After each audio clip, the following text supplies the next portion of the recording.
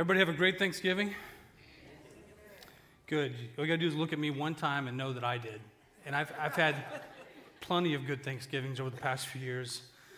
But really, actually, nothing new has been going on in my life whatsoever. It's just been kind of boring. And how'd that get up there?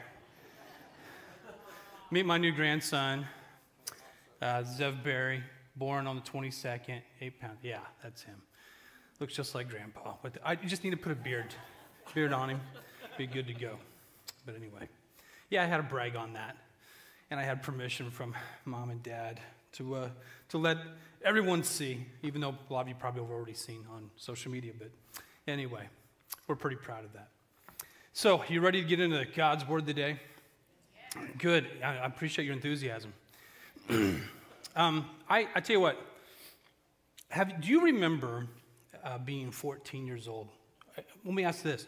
How many of you are 14 right now? And you guys? 1, 2, 3, 4. Any other 14-year-olds?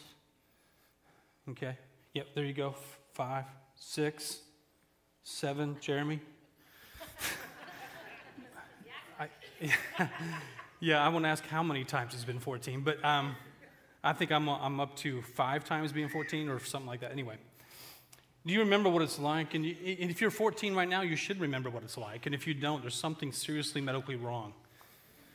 But for me anyway, 14, 15, somewhere around that age, was interesting time of life for all sorts of different reasons. One thing, I just don't remember much, to be honest, because it was so long ago. Jeez. But I do remember that let's put it this way. It was a time of life where I wanted to be an adult, but at the same time didn't. You know what I mean? And and here's the thing. I think that we all have gone through that. But the one thing I wanted to bring out this morning is we're talking in this series about in the storm is from a viewpoint of actually from a 14-year-old, which actually might help you tremendously when it comes to facing storms in life. Now, as we get on with after Thanksgiving and Christmas, and the only reason we don't have our tree up yet is not because of it's not my wife's doing, because she would have it up last month. But I've kind of been slacking, let's be honest. And I told her I can't do it this weekend. I've got a sermon. All right? So you can't do that. I just mentally cannot be putting up a Christmas tree. That was my excuse anyway. And then, so we haven't done that yet. But at Christmas right around the corner, one thing my wife loves is nativity scenes. I mean, she's got all sorts of nativity scenes. One's a Charlie Brown one. One's like, all the traditional nativity scenes. One is actually, I think, like some toy dinosaurs dressed in. Yeah, it's really awesome. Yeah. So here's the thing. She just loves it. She loves the time of year, and I get it. And we love to watch. She loves to watch Christmas movies, like everything. What is it? Lifetime or whatever can throw at you, or Hallmark or whatever it is. I can't keep up. I can't keep up with them all because I told her. I said I watched one with her, and I said I've watched them all now. Because once you've seen one, you've seen them all. I can tell you the plot right. I can give you a really good plot right now. In about 15 minutes, I can describe every Christmas movie that was ever made at Hallmark Channel. But I'm just being honest. Okay. Now we're joking aside. I think the thing is, the thing that kind of captures our attention at Christmas as Christians, I would hope, being the birth of Christ, is something unique, so unique to that story. Not just because it's Jesus, but just think about the story as a story. You know what I mean? I mean, Joseph and Mary and the manger scene and being born in a stable or a cave or something, around Bethlehem, the shepherds, the angels, the wise men. I mean, think about everything you can think of when it comes to the nativity. And if you really stop to think and not just romanticize it, you're going to find out some things behind the story that just kind of will blow your mind away if you let it. And one of them is a 14-year-old by the name of Mary. People say, well, no, there's no way she could have been 14. Yeah, but at the time of giving birth to Jesus, we think that's exactly how old she was, somewhere between 13 and 16, more like 14. And it was commonplace in their culture for a 14-year-old. Now, when I was 14, I couldn't remember to tie my shoes. But yet here is the woman who's been told by God, not asked, that she's going to have the Messiah, give birth to the Messiah. And we're going to learn a lot from this 14-year-old. And I think sometimes we just don't look past the romantic part of it to see, how was she raised? Who was she? What's she like? And not only that, but I think some of us tend to even over-romanticize it to the point of even getting to making her more important than what she even is, or going to the point of just not even thinking about her whatsoever when it comes to the story of Jesus. But I think there's a happy medium in there, if you know what I mean. The fact that she was a woman, a girl. And not any ordinary girls. I mean, Jewish culture would have a 14-year-old, she would be a woman as far as they were concerned. She would work probably somewhere 10 to 12 hours a day in, hard manual labor, domestic chores, farming, you name it. Things that I never experienced as a 14-year-old, that's for sure, and had no clue about. And I'm guessing most 14-year-olds in the room today have no clue about. She probably could not read or write. In that culture, it was not an incentive for anyone to, especially with girls, to let a girl, teach her things from the Testaments, from the Old Testament, from the Torah, to teach her how to read and write. It was a priority more for boys, and a lot of the poor did not learn it at all, even the boys. So a poor girl, what chance does she have? Because Mary definitely came from a poverty-stricken family. She was in a town of Nazareth of maybe somewhere between 800 and 1,600 people. It was an agrarian society. She had a hard life. And by the time she's 14, who receives a vision with, not just a vision, but, real stuff here, with the angel Gabriel showing up and telling her she's going to have a son who's the Messiah, the Son of God. I mean, think about this. Everything she had planned for her life, up to 14, probably even thinking about marriage at this time, even, right? Joseph, betrothal, remember all this? Joseph could have been anywhere from, we think he was probably a teenager as well, maybe 18, 19, which was very common in their society, maybe even his early 20s. And she's ready, her whole life is planned out, thinking probably about the, whatever dreams that she had, and then all of a sudden everything is interrupted majorly. And here's her response. We actually get to her response in Luke chapter 1. In Luke chapter 1, there's a hymn, we call it, or Mary's song. And I want you to listen to it and read along with me, if you would, in Luke chapter 1. Because I think we're really draw some things out for today. This is right after she visited with her relative Elizabeth, who was to give birth to John the Baptist, which was also a miraculous way because she was older and up in years. But here's Mary after she visits her. Verse 45 says at the end of this visit, "Blessed is she who believed that there would be a fulfillment of what was spoken to her from the Lord. And Mary said, my soul magnifies the Lord. My spirit rejoices in God, my Savior. For he has looked on the humble estate of his servant. For behold, from now on, all generations will call me blessed. For he who is mighty has done great things for me, and holy is his name, and his mercy is for those who fear him from generation to generation. He has shown strength with his arm. He has scattered the proud in the thoughts of their hearts. He has brought down the mighty from their thrones and exalted those of humble estate. He has filled the hungry with good things, and the rich he has sent away empty. He has helped his servant Israel in remembrance of his mercy, as he spoke to our fathers, to Abraham, and to his offspring forever." does this sound like the words of a 14-year-old? And does it sound like the words of a 14-year-old who doesn't know how to read or write? See, this is what amazes me even more about that culture and about her, is for these words to come out of her mouth at 14 years old, a willing servant for the sake of the Lord.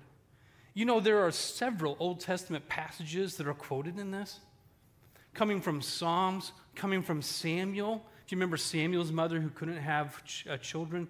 Hannah, there's a song that she had recorded, if you will, that she was actually referring to because she knew it.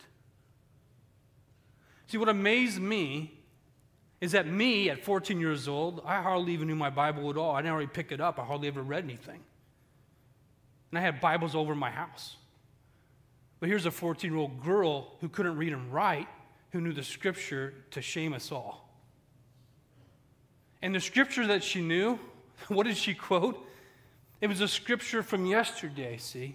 The Scripture of the promises that God has given to you and to me. And here's what I want to get down to, brass tacks today. And that is, I really believe that hope is the one thing that will really anchor you through the storm of life. The problem is, we really don't know what hope is. And if you look at Mary, you have to see that, you know, like Luke, in the very first 2 chapters of Luke very makes it just kind of a major theme in those first 2 chapters is that God is going to do what he said he will do. That's a major theme. Everybody with me? God's going to do what he said he's going to do. And he follows through on that. And Mary is echoing this in her song. If you and I were confronted with something like that God told us we were going to do that, with an angel visiting us and just totally freaking us out in that way, and hurling us into a lifestyle we never ever thought we'd have, because you have to think about it, right? What kind of lifestyle did she have after that? People thinking that she was pregnant outside of wedlock in a culture like that. Joseph thinking he's going to just let her go, save his reputation and hers until he is confronted by God himself. Are you with me?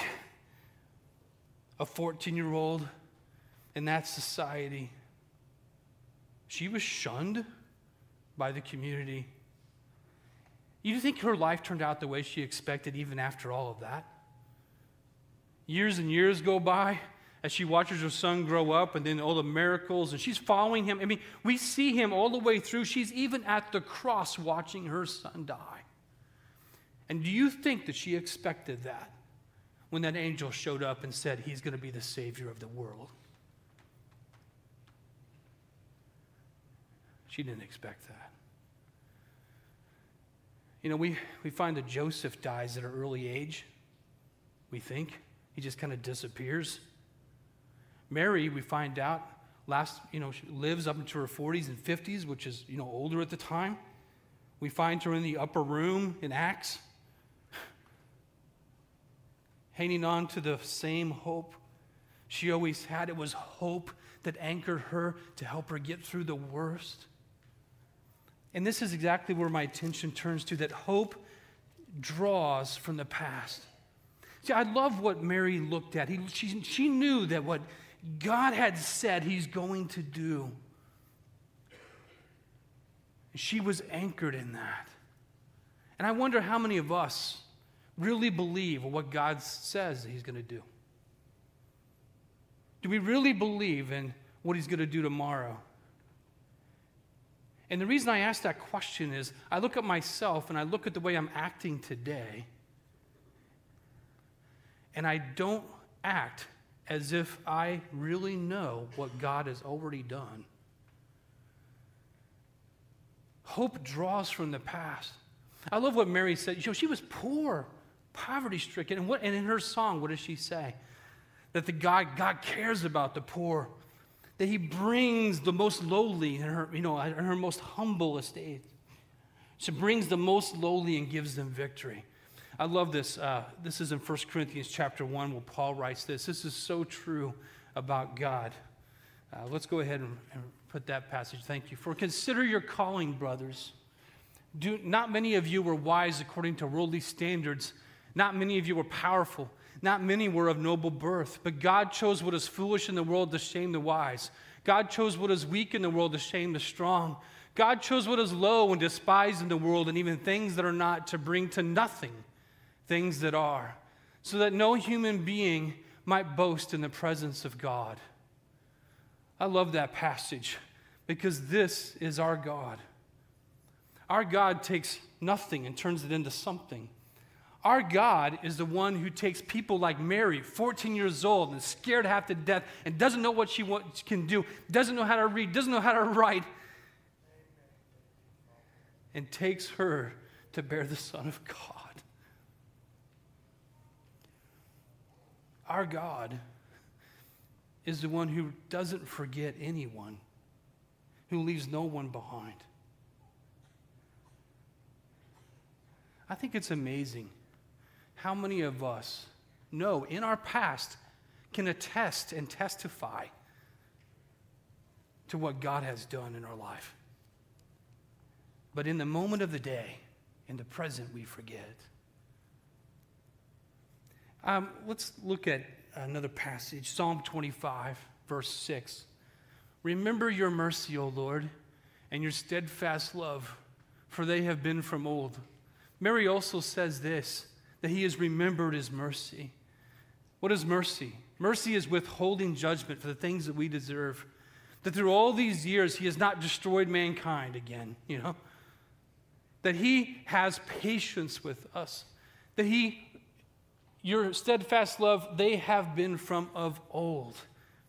He's never changed. He's always loved us. He's always remembered his commitment to us. And what God says he will do, he will do. Now, what I want to get to is this. This is kind of the meat here. And that is, hope draws from the past, but hope changes the present. If you know what hope is, right? Real hope, not hope so hope. Hope changes the present. I've got this little plaque at home. I'm sure some of you guys have it too. If you don't have it, you've seen this saying, I'm sure, at some point, written by a lady named Vivian Green, is that life isn't about waiting for the storms to pass. It's about learning to dance in the rain. Have you seen that? Life's not about waiting for the storms to pass. It's about learning to dance in the rain. You see, someone who has faith, I would think anyway, the present that we're living in now has got to change. I want to read something from Mary's song. I want to go back if I can. Can we go back to the slides I accidentally skipped in Luke 1:47? Can we do that? There we go. Luke 47:48. Mary says, "My spirit rejoices in God my Savior, for he has looked on me, the humble estate of his servant." He has looked on me. She's stating what has happened in her past. Now let's go to verse 46, please. Mary said right before that, "My soul magnifies the Lord," present tense, "that I know what he's done for me, but my soul now magnifies the Lord." And I ask this question does your life magnify the Lord? Does my life magnify the Lord? I don't know. I'm just being honest. I'm just going to throw this. I'm just being as honest as I can. The last couple weeks, we've had some exciting news with the grandbaby and stuff like that and things in our life. But at the same time, I've been struggling. I've been struggling just me and God here, working some things out. Just like everybody, like you. I've been struggling with just where I'm at in life, who I am, what I am. I think everybody goes, don't you go through that? Why I am. And I was reading somebody had written an article, I think it's like a small book actually, on a person who worked with hospice. And they were hanging out with a lot of people who were on their deathbed. And they wrote a book about the 5 top regrets people have at the end of their life that they vocalize over and over, same regrets. And the number one really hit me between the eyes. So many people, when they get right before they know they're going to die, said from their bed to this lady, and she wrote it down, "I wish I had the courage to live a life I know I should have lived instead of living a life that everyone else expected of me." I want you to hear that for a second. I wish I had the courage to live a life I know I should have lived instead of living a life that everyone else expected of me. See, this is where hope comes in for me. Because in the midst of storms, to be flat out honest, we can be cowards. In the midst of problems, in the midst of hurts, in the midst of pain, we say we believe in Jesus, who is our hope. But yet we sometimes, more often than not, allow this world and other people to tell us how to live.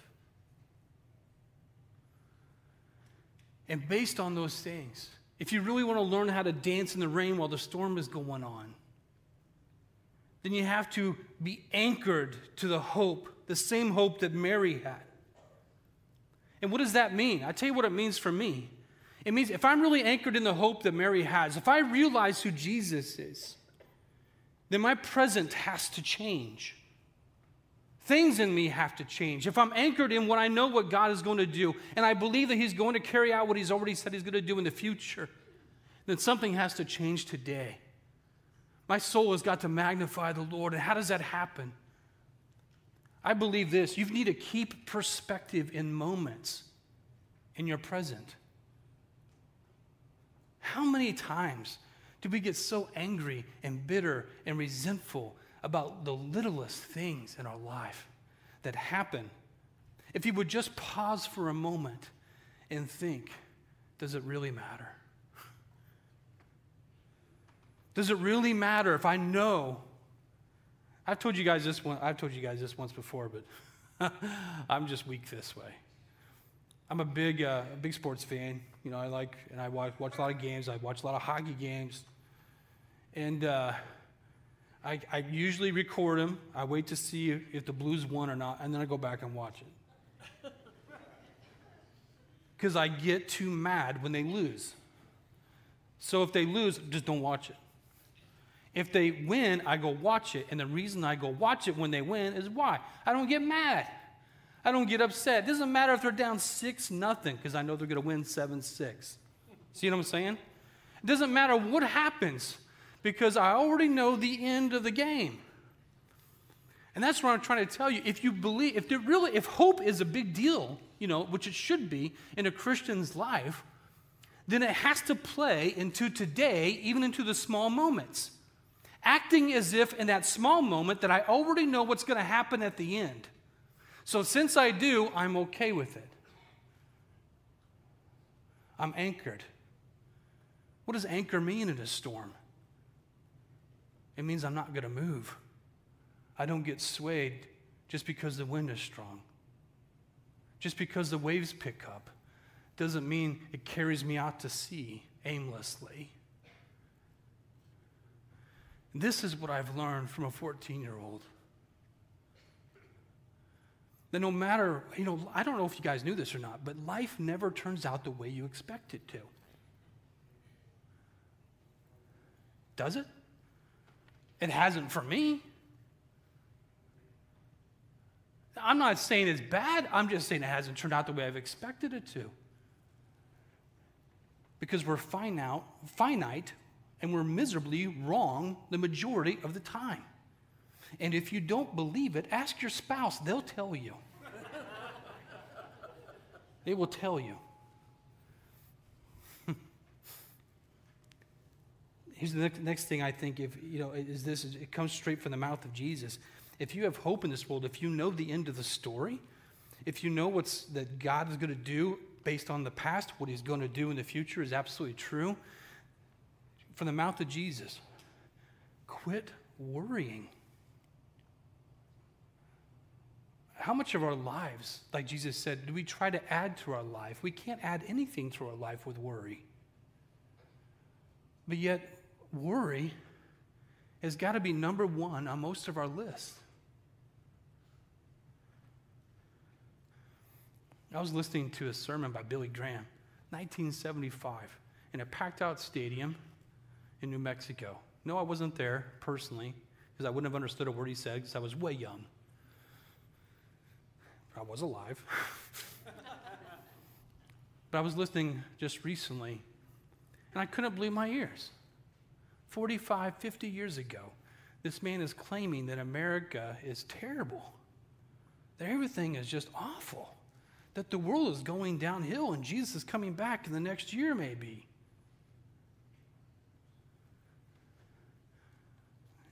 In 2021, I hear the same things.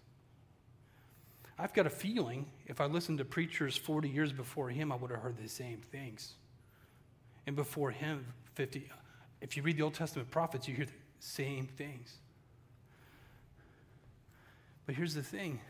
Because of Jesus, our hope, we have nothing to fear. And yet we run around as scared people all the time. We're busy scaring the worldly people, when the truth is, we should be bringing them hope. When the truth is, they need to hear hope from us. When the truth is, they need to see people anchored in the storm. When the truth is, they need to see people who aren't pushed around by the waves of the world, because we know exactly what they are. People who refuse, in the midst of the worst, to give in, because my God is greater. My God is greater. I was reading another article, someone else that interviewed people right before they died. I know it sounds gruesome and morbid, but just go with it with me.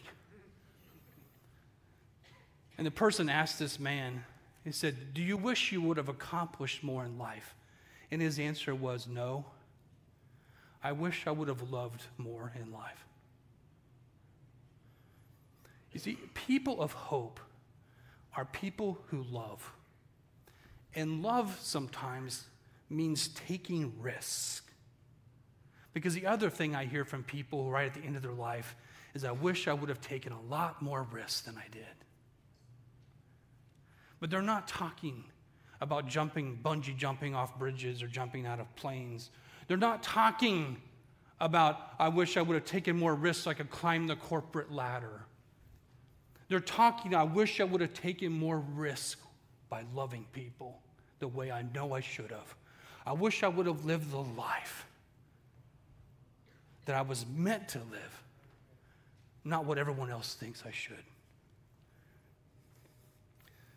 Hope is realized in the future. I'm ready for that. I'm ready for that day. I just, be honest, there's times I get really, really tired. Don't you? There are times when I'm tired of being so worrisome. I want to change my present so badly. But the only way that's going to happen is if I really start to realize that that hope is not something that is abstract like the rest of the world knows, but that hope is actually a person who is coming back and who's going to save me. See, that's the thing about Christianity and our belief in Jesus, is that we're not just full of a bunch of Sunday school stories. We're not just people who who just like to get together and try to be like like Optimist Club, patting each other on the back. We are people who hurt just like the world hurts. But the difference is that we know the end. The difference is that this world can throw your body or damage your body and kill your body, mutilate you. But we know the one who has the power to throw us either into hell or bring us into the gates of heaven. And if we believe in him and we believe in what he said he's going to do, then I guarantee he's coming back.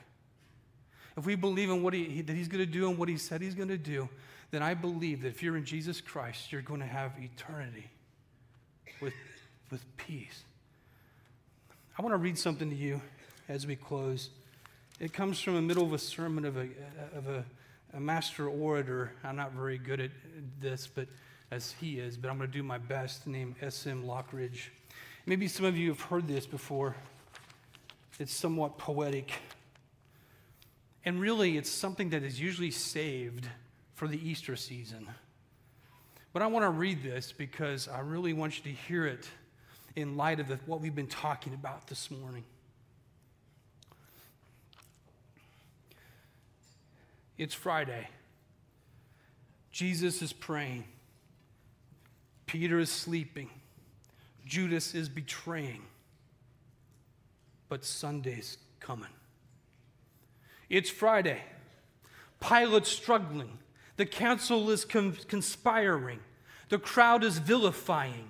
They don't even know, though, that Sunday's coming. It's Friday, and the disciples are running like sheep without a shepherd. Mary is crying. Peter is denying, but they don't know that Sunday's coming. It's Friday. The Romans beat my Jesus. They robe him in scarlet. They crown him in thorns, but they don't know that Sunday's coming. You see, it's Friday. And you see Jesus walking to Calvary. His blood is dripping. His body is stumbling. His spirit's burdened. But you see, it's Friday. Sunday's coming. You see, it's Friday, and the world's winning.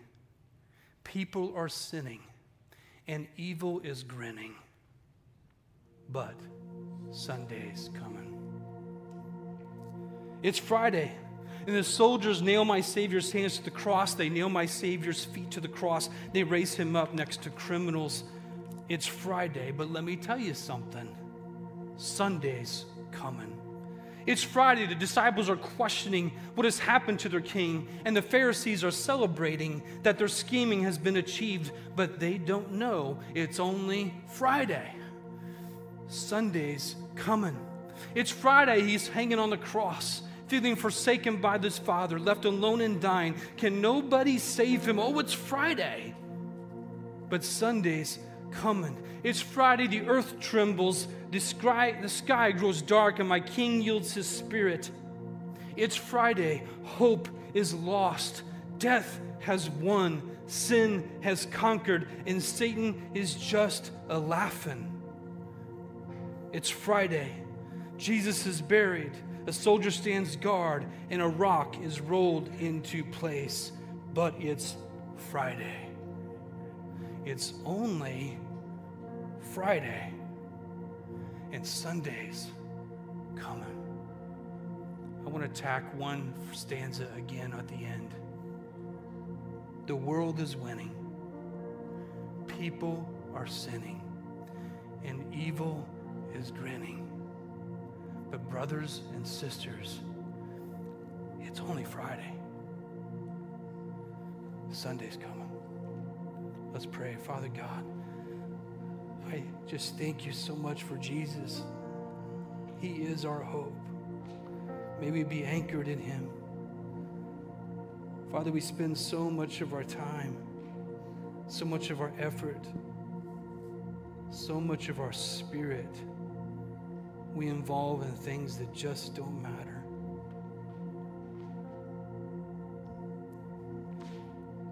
And when the storms hit,